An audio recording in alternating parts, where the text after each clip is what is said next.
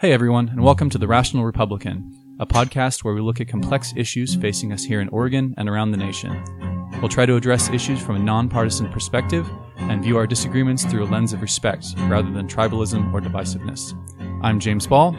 This is Nick Perlasky. Hey listeners, how we doing? And in today's episode, we are welcoming Robert Schwartz. Robert ran for office last year, 2 years ago, 3 years ago? Last year and 3 years ago. But the reason we've got him on the podcast today is to talk about a bill that he helped to sponsor, write. The total story was I ended up having a primary opponent in the last election, and some of the gun enthusiasts helped push me over the edge, and so I was able to win that primary fight. And Lee Beyer, who is the guy who beat me for the general election, told me that his policy was for his constituents, which I am one of, that he would introduce legislation for that person even if he didn't support it. So I called up the gun guys and asked them what they wanted, and they wanted a bill for firearm safety for children, like not how to field strip a gun or anything, but what to do if you're in first grade if you come across an unsecured firearm. The result was Senate Bill 801. Just wanted to get that in there. And that bill, what it did was instructed first grade teachers to teach a 15-minute once-a-year class and stop, don't touch, run, tell an adult if they run across an unsecured firearm.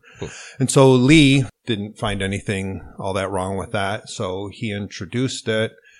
And boy, oh boy, it didn't pass, but it was a fun ride. This is interesting to me because it doesn't mandate anything, right? Correct. All it does is say schools are allowed to have a class for first graders teaching them basically those things. There would be no gun in the classroom. It would be taught by a public safety officer or someone trained in firearms. And it doesn't mandate anything. It just says you are now allowed to do this. And correct. There was still a lot of pushback, a lot of opposition to this. Yeah, so evidently, because the bill did not include trigger locks, it was frowned upon by both the League of Women Voters and Ceasefire Oregon. There was nothing in the bill that prevented trigger lock legislation from being passed, but because it did not have those things, they decided that it was a waste of time. And when we testified in front of the Senate, they cited a study from Rutgers University Nursing School that the cliff notes were, it's that the children weren't able to retain the knowledge of stop, don't touch, run, tell an adult.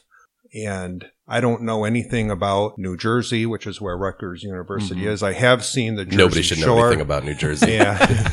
I have seen the Jersey Shore, though, and it's quite possible that those people are not have the mental capacity to follow those instructions. But I assured the state senators in Oregon that Oregon children do have the mental capacity to follow stop, don't touch, run, tell an adult. And then the League of Women Voters changed their tactics to that the teachers were so overburdened that they would not be able to fit this in. I still feel like that's a dumb argument. Because it doesn't mandate anything. All it does is say you are able to do this if you choose. So as far as I can tell, the League of Women Voters and the Oregon Democrats, if there's a problem, you have to approach the problem by trying to change the environment to the degree that you can, and then change the way that people respond to the environment, because you can never, because, we live on the earth and stuff, and so we can't really be in total control of the environment. And so the League of Women Voters and Ceasefire Oregon, they were demanding that there should be safes and trigger locks. Which is all fine, but the only way to really enforce that would be if you were to have cameras in people's homes and then, monitor their behavior, which would go against. It's only slightly Orwellian. Yeah, for Oregon, we're a pretty Orwellian state to begin with. Like, there's nothing wrong with that. Well, to your point, it's basically unenforceable. Yeah, it's unenforceable, right. and they love the Fourth Amendment, the search and seizure thing, right? And so that would kind of butt heads against that. But it's just a shame because the League of Women Voters was at one point, which is before your guys' time, but the gold standard of integrity and nonpartisanship.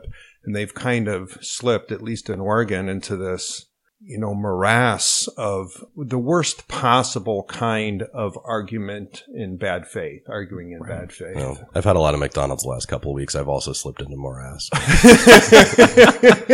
Do we have to censor that? Is that? No, you got to leave that in. Technically not a cuss word. No, you probably have to take out McDonald's. There you go. Yeah. So I told you if somebody tees me up for those, I'm going to take the swing. But so I'm not to dive too deeply yet, at least into the minutia of the bill, but I was curious when you were, and also I'll apologize to our listeners first, just for my general being to begin with, but also I've been fighting a cold the last couple of days. So if I sound slightly off, that's why. But I was curious why it was first graders in there. My wife is a fifth grade teacher, and I know she's responsible for sex ed. And that was one of the things that came up when I was discussing this with her. Why not ask to teach it in fifth grade when there may be more retention? Usually by the time they're in fifth grade, they kind of know better.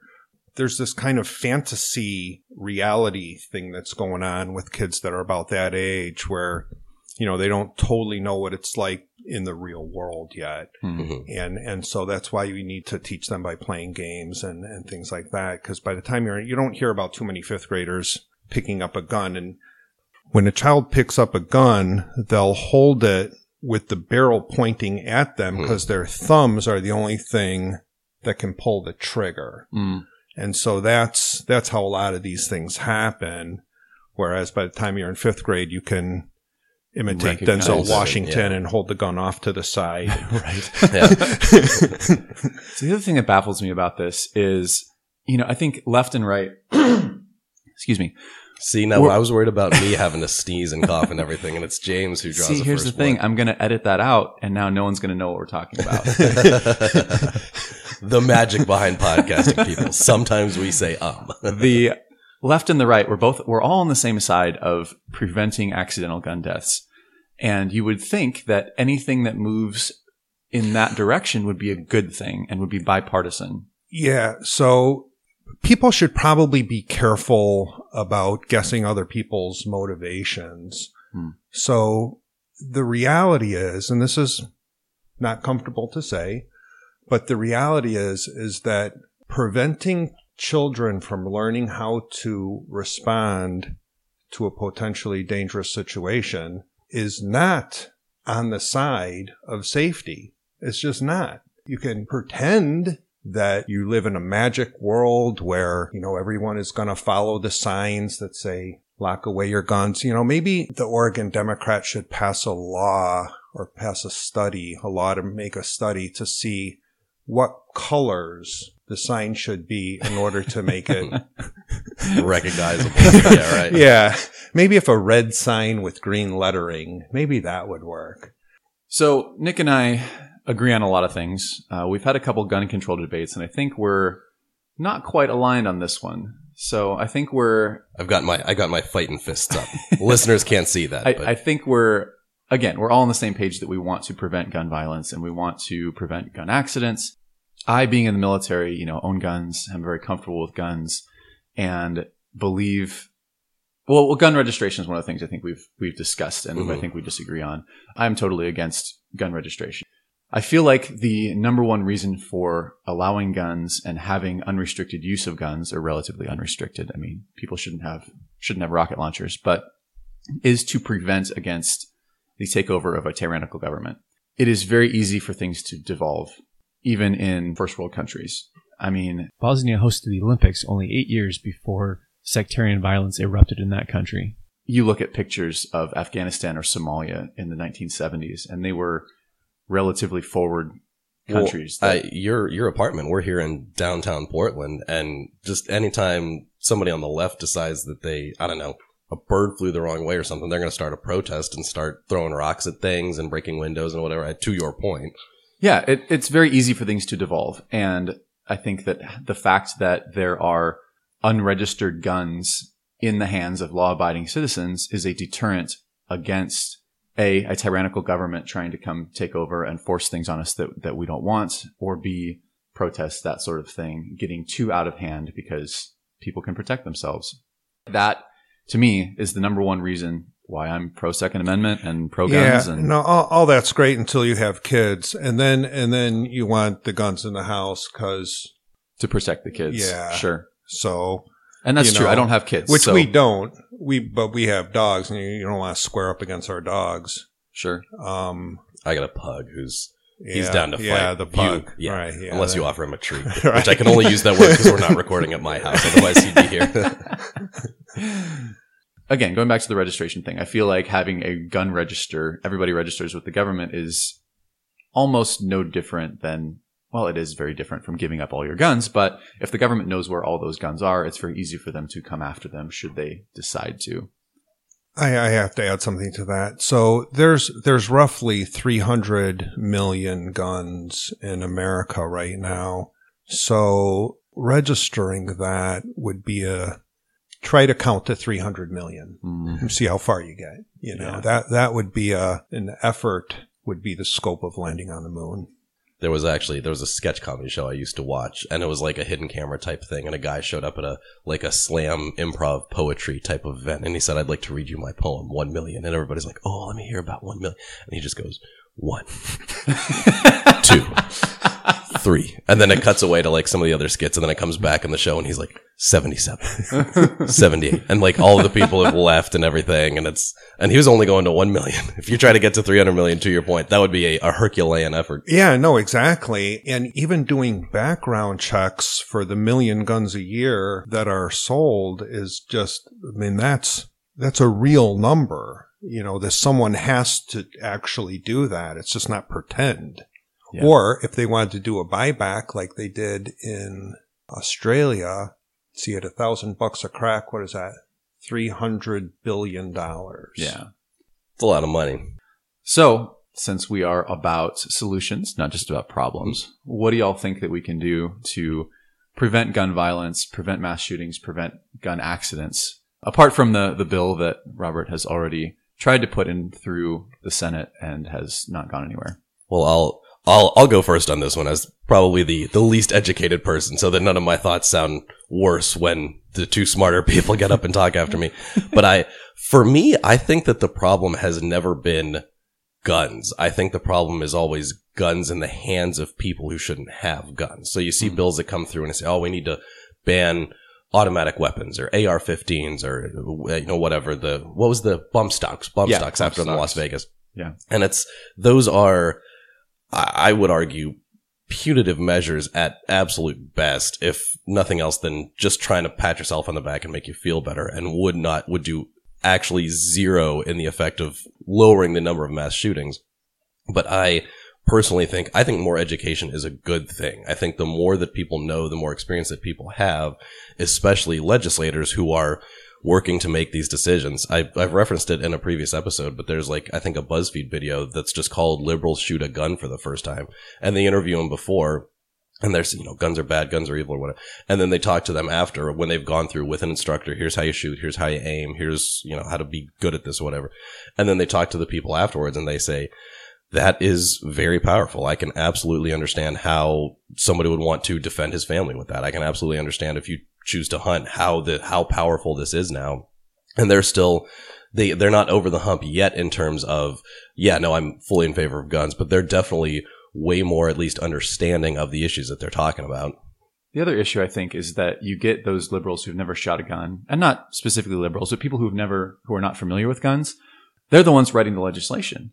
The NRA, those of us who are familiar with guns, are not the ones who are pushing for this gun control. And so what you end up with is punitive. You get cosmetic changes that I referenced this in a previous episode, but pistol grips and threaded barrels are things that were part of the assault weapons ban of 20 years ago, which have no effect on how the gun functions. But those are the things that we decided to ban because the people who wrote that bill are not gun people. So I think that if we get more people like Robert who are familiar with guns to start writing some of this legislation, of course, you got to get it passed.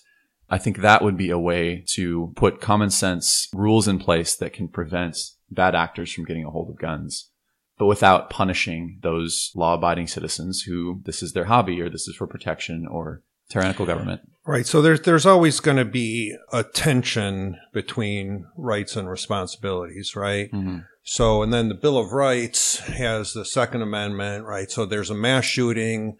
The conservatives and the sportsmen supporting Democrats offer thoughts and prayers, which are kind of worthless. And then they say, don't touch my Second Amendment. Mm-hmm. And that's their right to say that. And then on the other hand, on the liberal side, there's the Fourth and Fifth Amendment with the search and seizure and the Miranda rights and getting representation. And so with that, there's also a certain amount of people who are guilty, who are going to get off on a technicality or whatever, and then go back and inflict further harm. And that's not all in a great big, one big thing. That's just every single day over and over and over.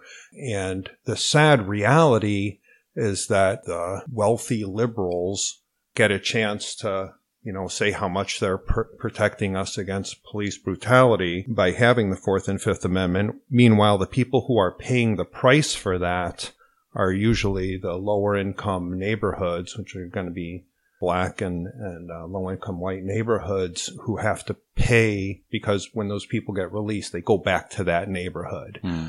So it's just, there's a certain amount of risk that goes along with having rights, and that balance is just something that people should really look at. Now, in terms of keeping guns out of the wrong people's hands, that's hard to do.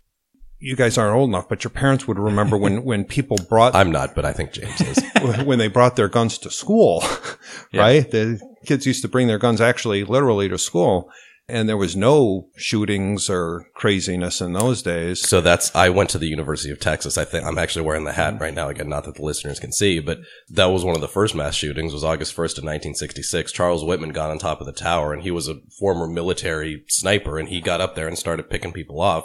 And he got 12 or 15 people, and then within 10 minutes or 15 minutes or something like that, because this is Texas in the 60s, a number of guys had just had their guns in their trucks, and they went and got them and started firing back. And that was cited as leading to demonstrably reduced loss of life, because now anytime Charles Whitman tried to get out from one of the little turrets on the top of the tower, one of the windows, he would have a bunch of people who were firing back at him. So he got a lot fewer shots off. He was up for 2 hours or 3 hours, but most of the damage was done in that first 10 or 15 minutes when people were not firing up back at him.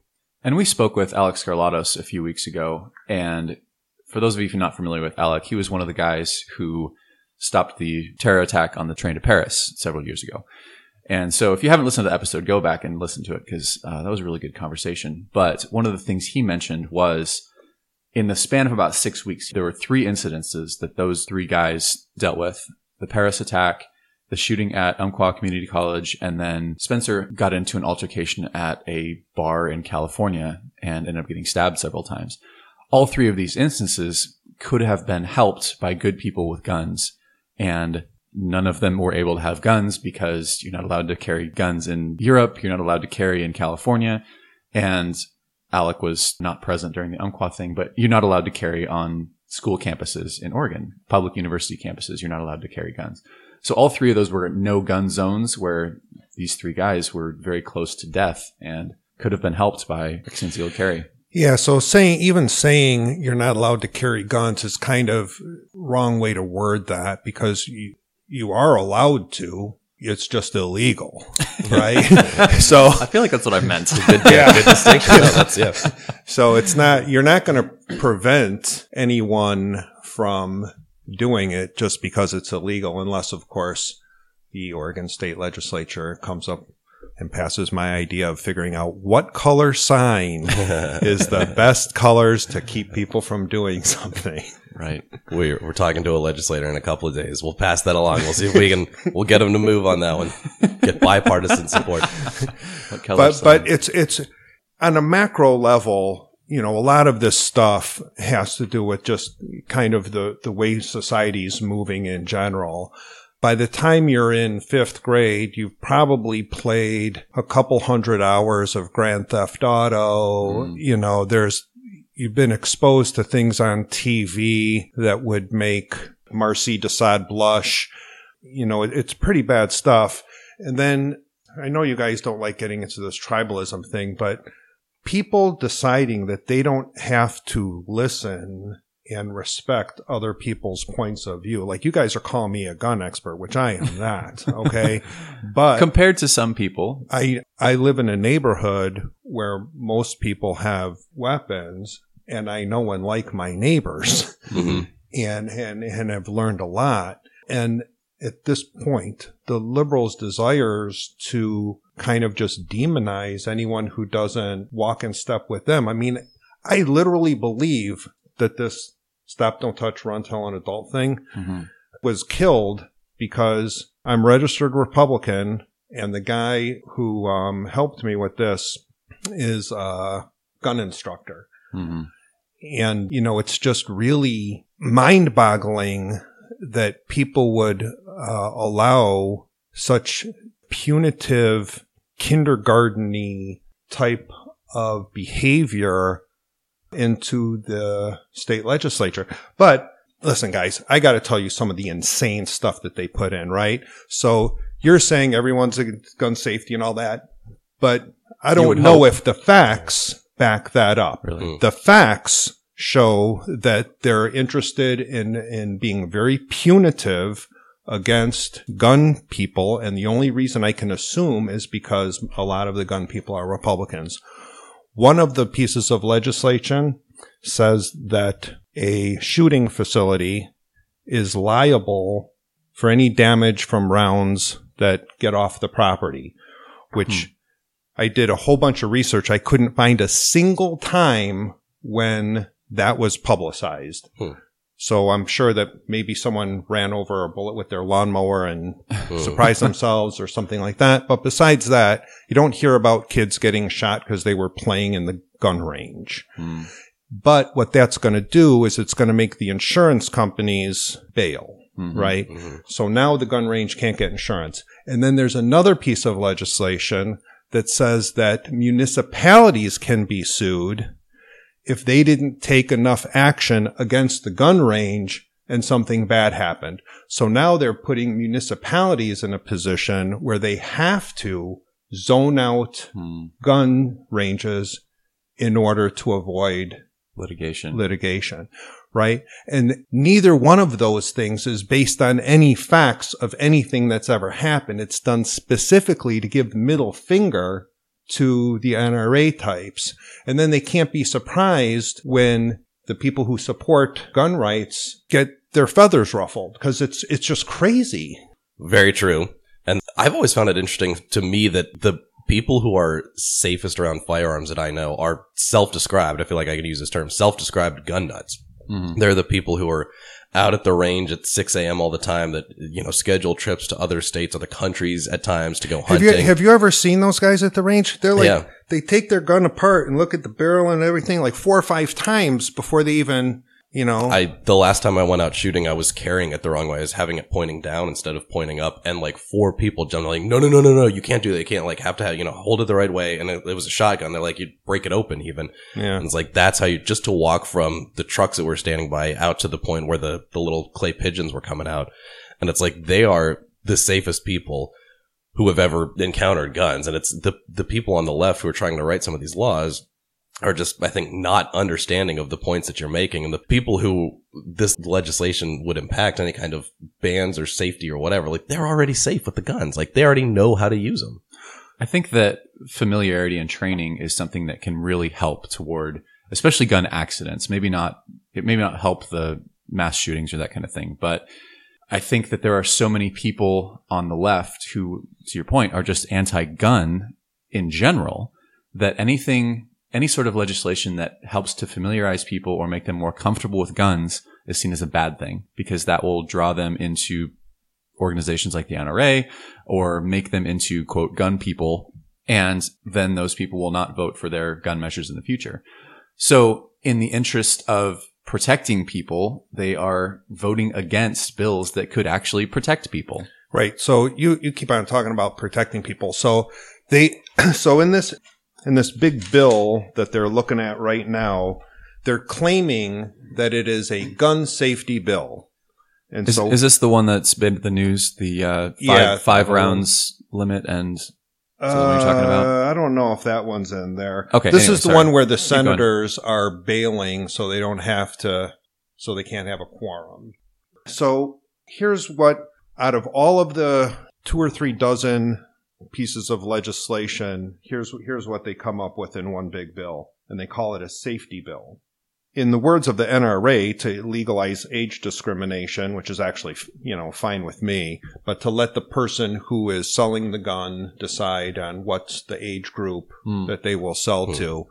Now, the legislation implies that, under 21, over 21 or over 18 or whatever. But I think if they really wanted to have, a greater effect, particularly because of the suicide situation, that they would put a max limit on it too. Like a maximum age to buy guns? Yeah. How do you mean? Because they're 65 and older, 75? I don't know, because I don't really look at all that stuff that hard. But there's a lot of young people I would trust with guns before some of the older people I know. So, anyways, that's just my little personal thought. And then the other one is you have to lock your guns. Now that is a gun safety measure, right? Mm-hmm. So it would if your children were not experienced or trustworthy around guns, it would make them sense to lock them up. And it would also make, if someone was to invade your home, make them a lot safer as well. So right, the person breaking in, make them safer. Right. It has the dual effect of being safer for the children and safer for the criminals. I've mentioned before that I have guns in here, and they're not locked up because children are literally never in my condo. Never have kids in here. And if I did, they would then be locked up. But I am really against sort of these mandatory lockup measures because it doesn't have any room for nuance. Again, I'm an adult. I'm a veteran. I know what I'm doing. I don't have kids in my house. And I live in a pretty secure building, but still, if someone were to break in here, I want that to be accessible. And I don't want to have to open a safe and take off the trigger lock and take my bullets from across the room, which I think you're supposed to store them separately or something. I don't know if that's in the bill, but that's something that's been proposed in the past. Those sort of things are just protection for the people breaking in. Yeah. So that's all for safety. And then the next one is to make legal culpability. Let's say someone gets in here, takes your guns, and you don't report them stolen in a 24-hour time period, and then they use them to cause some kind of damage. You are now legally culpable for that damage. And it would be interesting if they applied that to cars, wouldn't it? Yeah, right. Right? Wouldn't that be cool? Yeah, right. Cool from like a Saturday Night Live type of. But can you imagine somebody steals your car and then you are then liable for any damage that they I cause? know, isn't that crazy? Wow. Oh, this one's great. So this is under safety. You're not allowed to make your own guns. And like for my neighbors in Thurston where I live, guns are literally basically Barbie dolls for adult men, right? Right. They put them together, they dress them up, they give them little colors and accessories and Right. I have daughters. Oh, sorry. I didn't mean to imply you were playing with Barbies. So, that's fine. Okay. The listeners can't see how many he's got around the room right now. So it might be zero. Might be Zero. a bunch. There are zero. And they're all just training on me right now. And let's see, the last one is to allow local governments to make gun-free zones in schools, airports, etc. And that, once again, would only be for people who would obey the sign. That's what kills me about a lot of this stuff is it's like all it does is impact the people who follow the laws. If you are a criminal, you by definition do not follow the laws. So if you want to take a gun into a gun-free zone, the only thing stopping you is the sign. Yeah. But you see my point, though, Yeah. when I say that not only is it not a safety bill, but it's actually a punitive act towards, normal people because of the sin of voting Republican, or even the greater sin of not supporting whatever measures they have. Like, it's crazy to me that education, which used to be a respected skill to give to our children, has now been replaced with confiscation regards to firearms and many other things, and trying to kind of let them live in this pretend land that doesn't exist, where no one scrapes their knees and stuff like that. Yeah. I don't know. It's just quite sad. But some of these other bills are just, so one that didn't pass. So let's say that there's a spouse who is beating their other spouse. Sure. And they get a protection order and no contact and blah, blah, blah. We'll just say that the victim is the woman, just for the sake of, to make this easy. So now if she wants to get a handgun, a permit, she has to give her address, which she's supposed to not do, right? So now she can't get, they had a chance to fix this, but they decided not to do it, right? They just forgot about that one. So now she can't get a gun because she can't give out her address. And she's the one who needs it the worst. Yeah. So that would just be for the background check. Is that what you're saying? Yeah. For listeners who are really familiar with guns and don't see them the way that someone like me would see them, what guns are is the great equalizer. So it takes any physical characteristics that a potential victim would have, and it nullifies them. So you can have a 90-year-old lady with a gun in her purse take down, this guy's huge, right? Probably take 3 rounds to get you down. Hopefully it never comes to that. Stay away from the 90-year-olds. Yeah, right. I know. So what are some policy positions you'd advocate for, or specific bills that you would like to see passed, obviously outside from the one that you had worked on, that you can then point to either mollify some of the concerns that Democrats have, or even better, actually make a tangible impact on the number of suicides by gun or the number of mass shootings? Yeah. So in terms of government action, I know very few people who have ever invited the government into their life and said, you know what? I'm really glad that I called up the ATF and explained to them my problem. Now all my problems are solved. So inviting the government into your life just kind of, although their intentions are good, the things that they're very, very good at is the military. They seem to have a handle on, and sending out checks and extracting money. So anything outside of those parameters is probably something that they should basically stay away from. Okay. And so something they could do is kind of adjust the way that they're dealing with mental health, which needs to be fully adjusted, because your guest last week, Dr. Satya, had the right ideas with stuff like this. Yeah. You really couldn't ask for a more thoughtful, kind, and loving of his fellow human being person. And so you'd need to find guys like that and kind of somehow convince them to involve themselves in government bureaucracy, which would probably be impossible to do. But you never know. Dr. Satya is running for Salem-Keizer School Board, so that's a step in the right direction. Yes, if you're listening from Salem, make sure you vote for Dr. Satya for school board. Yeah, and if you guys get a chance, listen to that podcast, because that guy's super cool. Very, very intelligent, very thoughtful. Yeah. Unlike ourselves. We just sit here and crack jokes. Unlike the brain trust in the room right now.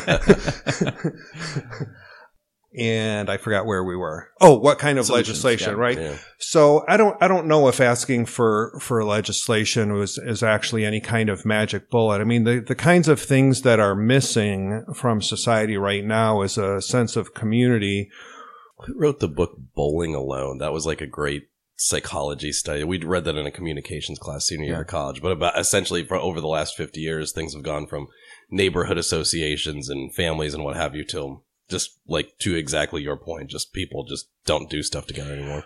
Right. And then you combine that with this bizarre thinking that just because you're saying something online that your voice has meaning, and then you're confronted with the fact that your voice, in fact, does not have meaning. Mm-hmm. And then the frustration from that will lead a certain extremely small percentage of the population, but will lead that person to do pretty bad stuff. You know, it's just weird. It's like me and Jill were talking, and like, we should send the kids to black schools where like they don't have these mass shootings. Because it seems to be a specifically white people problem. So in the black neighborhoods, they have the same problem. It's just that it's more consistent in terms of the volume of deaths, right? But they're not spectacular, right? So they just chip away at it, but they chip away 3, 4 a day instead of like 14 in one day with the CNN cameras. And the gang violence and that kind of stuff happening primarily in black neighborhoods has been going on for so long, it doesn't make the news. Which is a travesty. Yeah, but why does it not make the news? And so it either doesn't make the news because the news people are racist by omission. So they're not aggressively racist, but they're racist by omission, which is even worse because institutionalized racism is way worse than just overt racism, right? Right. Even Malcolm X said that he has more respect for the man who tells him what he thinks, even if he's wrong, than he was blasting liberals, than the liberal who comes up to like sheep, but is really a devil or whatever it is.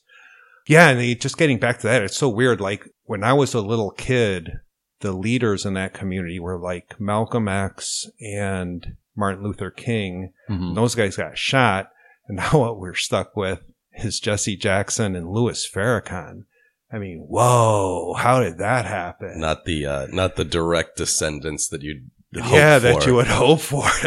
But it's funny because I think that I'm in the same boat as you, or at least for the most part. I think the best gun bill that could be written would never mention the word gun. It doesn't have anything to do with weapons or firearms or training or anything like that. It has everything to do with mental health. Mm-hmm. It has everything to do with preventing cyberbullying and, getting kids to the point where they're considering suicide. Right. It has everything to do with that. So if you take a look at the veterans, right? So the veterans that were in the kind of World War II type of era, which was an extremely brutal, very long term, these guys had every reason in the world to have some serious PTSD and come back, and a percentage of them kill themselves. And you didn't see a lot of that. Because in those days, they had like the VFW and places like that where these guys would sit around, drink, and they would basically have group therapy, right? Not with a therapist, but just each other. Yeah. A communal organization where they were safe and they could talk. Exactly. Now, your generation, I don't see VFW down the block. No. There's nothing for these guys, for guys like you. Sorry. Yeah. But I've looked into it. The nearest VFW is probably 5 or 6 miles away. Yeah. And this is from downtown Portland. Like, why isn't there one in the middle of town? And I'm not saying it's their responsibility, but making it a little bit more friendly for people who are not 70 might help out a little bit. Yeah. And no one even knows. They don't even use it as a resource because I don't know why the VA does not have like partners with veterans memorial people. Mm-hmm. Except that the VA may not want to lose any potential business. They might just, because the purpose of a bureaucracy is to propagate itself, right? I mean, that's a hard fact. And so anything that takes away from it propagating itself is in effect bad. Well, we've talked a number of times about changes we would make to the Oregon Republican platform. And I think I got to talk one more thing about the one piece of legislation that could help would be as if there were somehow I don't even know if it would take legislation, but there needs to be a better, I teach dancing. I belong to a professional association, and in order to teach dancing to people who want to compete at a high level, I have to belong to this organization. But I could call myself a gun trainer today and no one would care, right? So if there was some organization that kind of kept their eye on... Is that a state-sponsored organization? Or Well, just see, like I don't even know. professional? So yeah, I guess it would be, I guess the state would have nothing to do with it because they just probably screw it up. But there should be some kind of professional organization where you get real certification, because the people I know who've gone through gun training are completely different human beings when they come out of it. Yeah, and I think the NRA could be something like that, but in the last few decades, it's really just turned into a lobbying organization. Yeah, no one takes them seriously anymore. It'd be like putting Planned Parenthood in charge of sex education. I mean, it makes sense on some level, but there's just so much bad blood. Yeah, because everyone's so entrenched in the NRA means Republican and Planned Parenthood means Democrat. It's just really bad. And that's really, really bad because it excludes people. And the people who are going to get hurt the worst are the unions, because the unions are now strictly liberal or Democrats. And then when the Democrats aren't in power, it's not normal people like us or typical people, I should say, who end up... We're recording a podcast at 8 a.m. on Sunday. We are not normal. Who are in charge. There's going to be punitive actions taken against them for no other reason that they were supported Democrats, that would be bad. Yeah. Well, we talk about tribalism and how we try to avoid that, but part of that is calling people out on both sides when we think that they're wrong. And I think that these punitive actions are terrible. And I think, to your point, it's happening on both sides. It's just the Democrats happen to be in power right now, and so the punitive measures are being levied against the Republicans. Yeah. So anyway, I was talking to the Republican platform a little bit earlier ago. If I could change one thing in the platform, I would remove the LGBT language. But I would say top 5 is adding mental health, because that is something that is totally overlooked on both sides. And there's a lot of lip service going into mental health, but not a lot of action.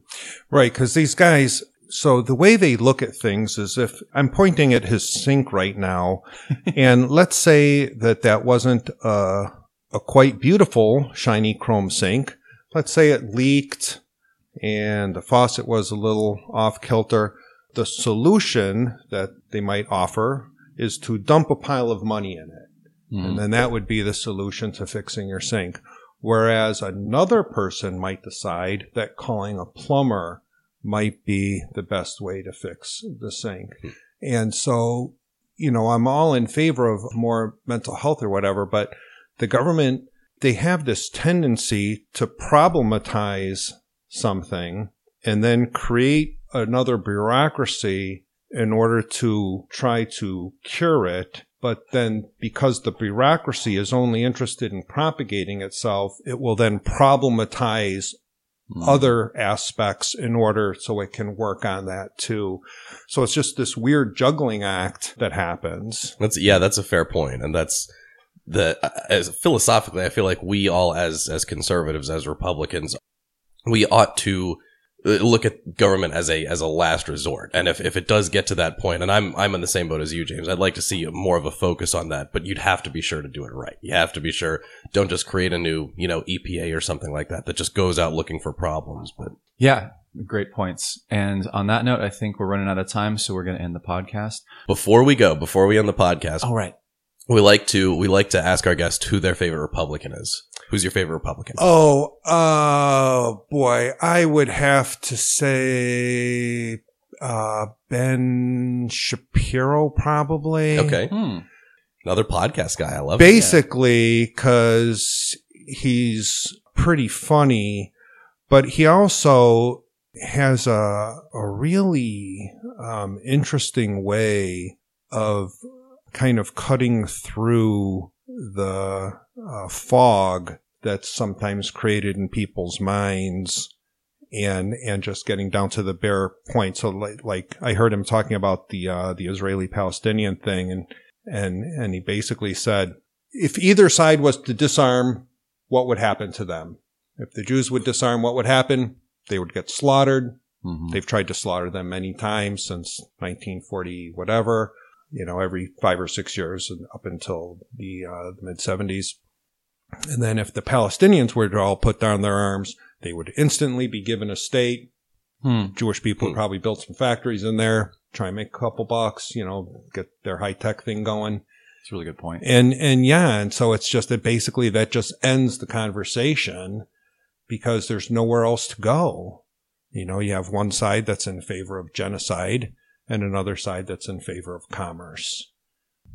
Interesting. Okay. Yeah. Anytime there's funny Republicans who do a podcast, I'm maybe we can consider ourselves in the same level as Ben Shapiro, just with slightly fewer listeners. But well, I didn't want to embarrass you guys, but you guys are my actually favorite Republican. Hey, there we go.